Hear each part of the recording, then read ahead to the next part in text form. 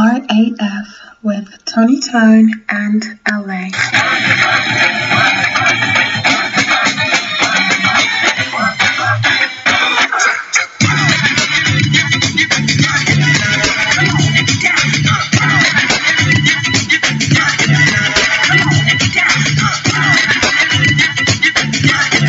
Yo, what's up? It's your boy LA, aka the Love Ambassador, coming to you straight live and direct from the Jungle Studios. First and foremost, thanks to all the support. You want to check me out online, it's at the Real LA21, or of course at Random Attractive Friends, the name of the podcast. That was quite creative marketing, wasn't it? Now, on a more serious matter, the Yanks, the Americans, our biggest audience, the police just seem to love to shoot black people or African Americans or my brothers and sisters. You're from your white brother in Australia. It's just absolutely astounding. Like every time you turn on the television or the news or your social media, like they're just shooting them in cold blood. It's just nuts. It's just nuts. And what I really heard a lot about, right, because I mean there's always two sides to the story, right? So I'm sure that if you talk to someone that was like pro-police, they would give you extra information and this happened and X, Y, Z and whatnot and it's a manipulation of media and whatever. But the one thing that for me really shines through in comparison to at least our police in Australia is that the cops seem to panic. Now, I don't know if that's because they're fearing that everyone's armed and dangerous, or if there's like Public Enemy said a fear of the Black Planet, or whatever it is going on. It just seems to me that it's like everyone else would use pepper spray or a taser, and even as we just saw in Wisconsin now with people riding and that white supremacist shooting up the protests, and the cop hitting a dude 7 shots in the back when his kids were in the car, but yet they let him walk from the pavement all the way into his car and open up the door. I feel first and foremost there should be a bit of training. I think there should be more training, right? But after all the George Floyd incident, BLM protests and everything like that, a common theme has been defund the police.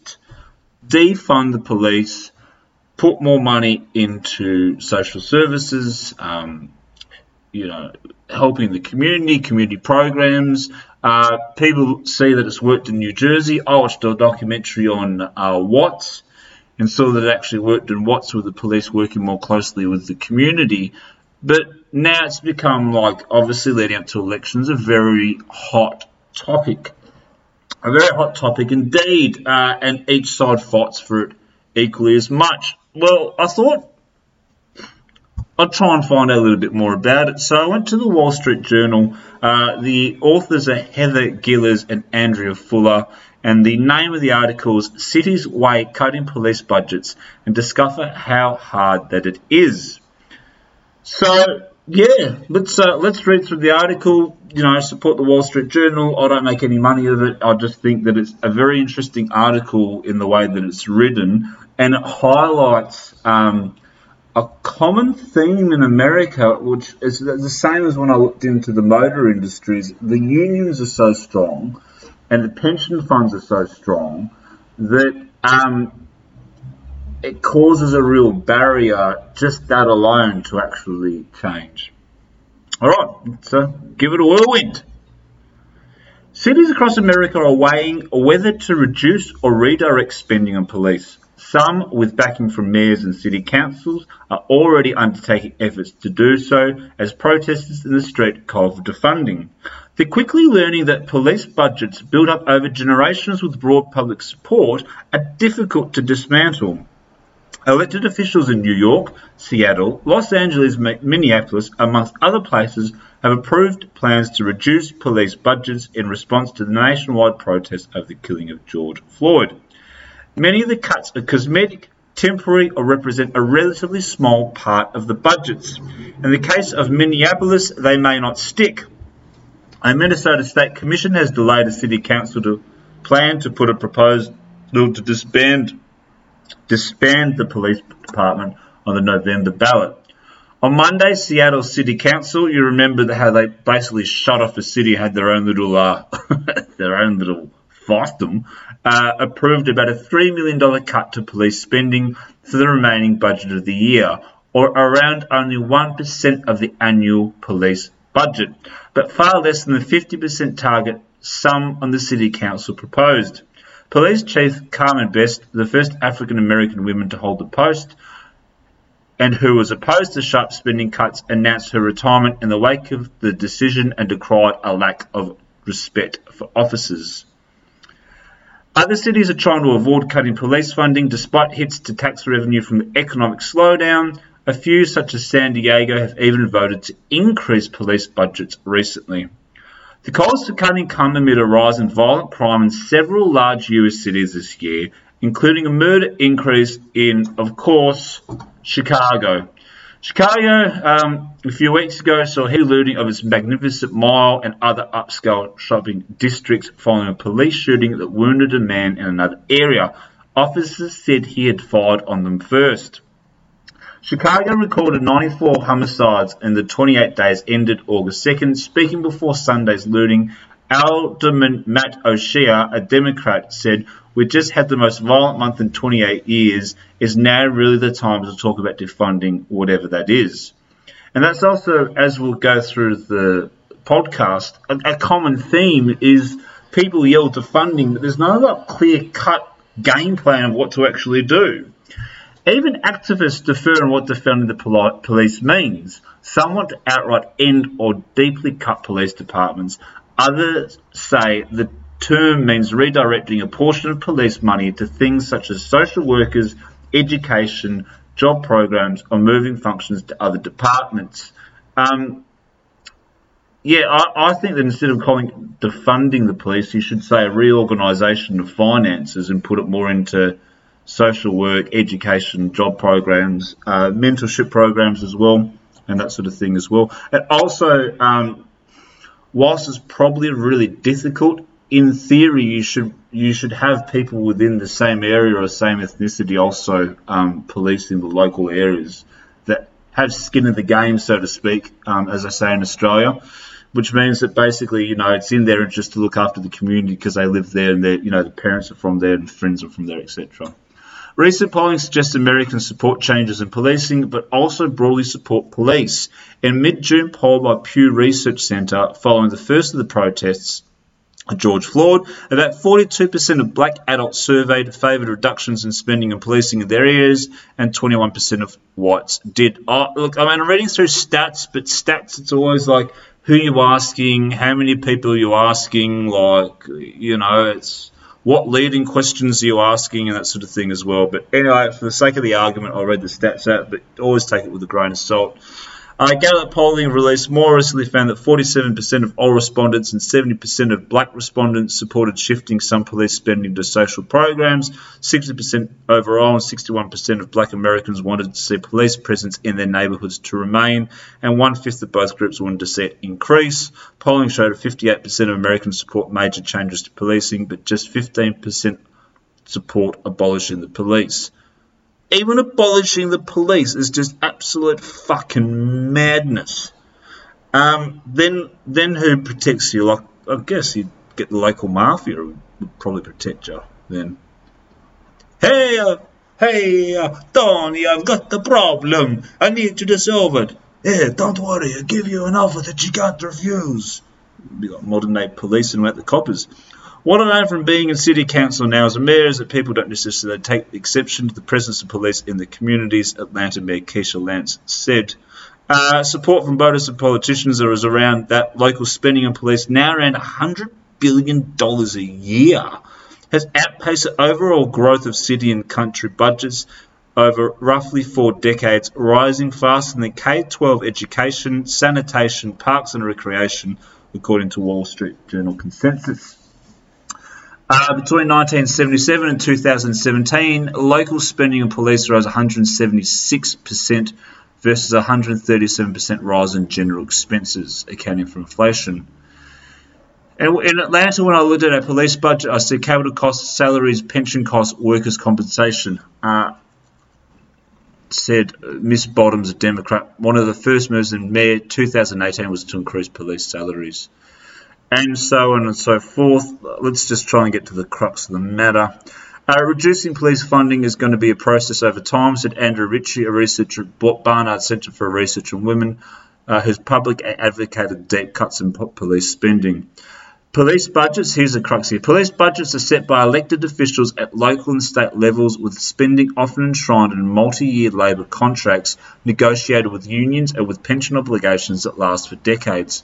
Some police spending is obligated by court settlements over use of force. Compensation makes up more than half of police department operating budgets, without counting benefit and pension costs, according to a journal analysis of data from the Consensus Bureau and Justice Department. Cities that pay below market salaries risk losing officers to neighbouring towns. Again, that's why I said it's idealistic to get your own people to look after your community, but money talks. Agreements with police unions establish work conditions, typically pay hours and benefits in 71% of departments that serve 1 million or more people, and in 53% of police departments serving 500,000 to 1 million people. Sometimes union rules mandate the number of officers on a shift or assignment. Police pension plans costs for 12 major cities and counties tracked by the Boston College Center for Retirement Research average more than 3 times what they did 18 years ago. Pension obligations, which often kick in when officers are middle-aged and set up many years of payouts, can be decades long. New York City's spending on police department pensions has risen 94%, accounting for inflation since 2005 to that's insane, to $2.8 billion in 2020. Police misconduct creates another set of spending obligations as departments have to face persistent problems with the use of force. The 10 US cities with the largest police departments paid out more than $1 billion in settlements and judgments in 4 years, from 2010 to 2014. I mean, then there's a fucking problem if you're paying $100 million average each over 4 years. That's $25 million you're paying in compensation. What the fuck? Okay, so basically, long story short, is that they've got a huge amount of outgoings in terms of pensions, and essentially they get sued a lot as well. Since the killing of Mr. Floyd, May 25th, some local elected officials have been more receptive to shifting some police money and fundings to raise spending on other services, mental health, which definitely Americans need help with, probably Australians as well. New York Mayor Bill de Blasio in late June announced roughly $1 billion in cuts to the $5.6 billion police budget for fiscal year ending June 2021. Much of the cutting will come from moving functions such as school crossing guards to other departments. Yeah, right. So your answer to violence in the streets of New York is to take away the cops, the lollipop cops, making sure that kids get across the street properly. Thought we were supposed to protect the youth. The remaining $439 million is from cancelling police academy classes, and so on and so forth. Again, Democrat mayor. That's what I noticed, actually. I mean, I don't really want to get involved in politics, right, because it's very heated in America. But I have noticed that a lot of the times it is massively fucked, it's run by Democrats. In Los Angeles City Council, members approved $150 million in cuts to the nearly $1.9 billion budget. The city, which is already contractually obligated by an agreement last year to raise police salaries, expects to achieve the cuts by significantly reducing overtime and reducing the force through attrition, according to people familiar. So if you're a gangbanger in Compton, right, you should really just pick a time. Like, look at the laws of when overtime for the cops is kicking in, and then do your crimes around there, right? Because when they reduce the overtime, there's not going to be anyone to catch you.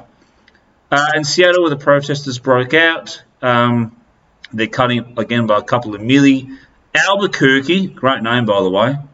Where do you live? Albuquerque. Is planning to shift some police functions to a new community safety department, which responds to 911 calls, sending social workers homeless specialists, and violence prevention experts. I actually like that idea. It's a good idea. A little of the funding will come from roughly the 210 police budget, but about 80% of which goes to labour costs, including retirement.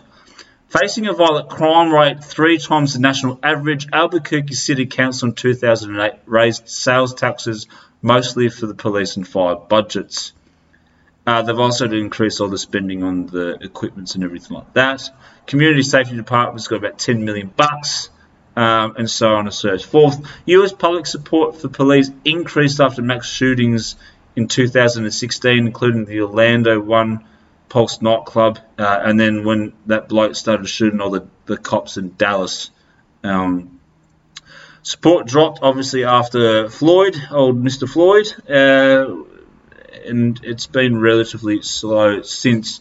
Salary changes have obviously in police states, you can check out the articles yourself, have increased overall. Violent crimes, okay, so this is interesting actually.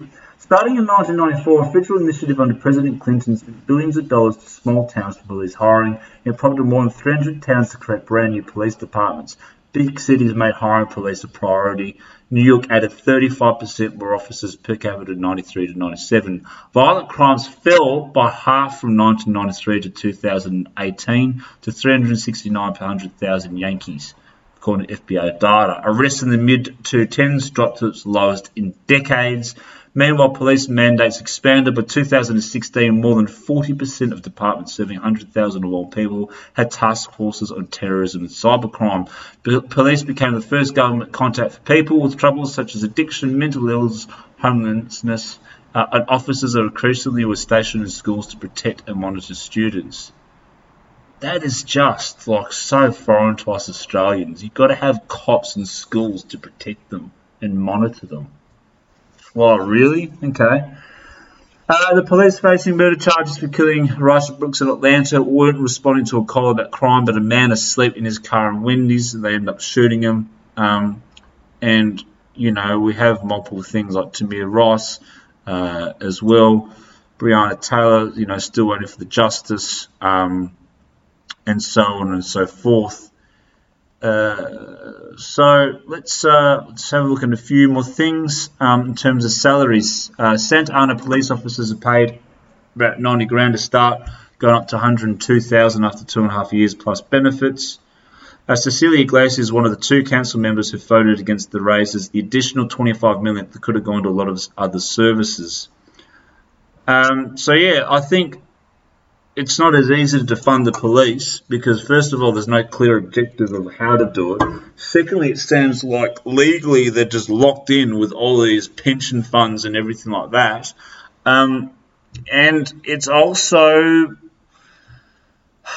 how do you spend it? I mean, you want my own 2 pence. I think there is an institutional problem with racism in America. But I also think overriding that is a poverty issue, which is a real problem as well, and mental health. And you've got a shit ton of guns everywhere. So you've got this whole entire cauldron of brewing all the time. And finally comes down to training, you know, like I'm no police expert, but a lot of the times when you see a lot of this stuff happening with the force that's being used on not just minorities, I mean, an enormous amount of white people are shot by police as well, you know, like there's an enormous amount of white people that are also being shot by police, not just other ethnicities. So it really is also a training issue of why you just clocking dudes with guns. The answer, I'm always a believer in community programs. I'm a believer in education. I'm a believer in, if possible, local schooling. I'm also a believer in managed hours of work because I think a lot of these cops are just working such long hours and, you know, God knows what they're seeing every minute of the day, a lot of them as well. And then a lot of them, you know, some of them are snapping. And also I think there has to be a reaffirmation of that, you know, there are probably a lot of good cops out there as well. You know, there's probably a lot of good cops that are going and generally caring about their job and trying to do the best and they're copping a bad bad rap for it as well.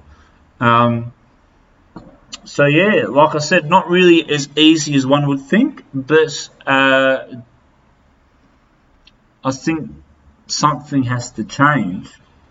But as the article shows, probably going to have to look at how to get rid of that massive exposure of your pensions and your spending as well. And look, you've just printed trillions of dollars, so why not just throw a little bit into community programs and job programs and everything like that.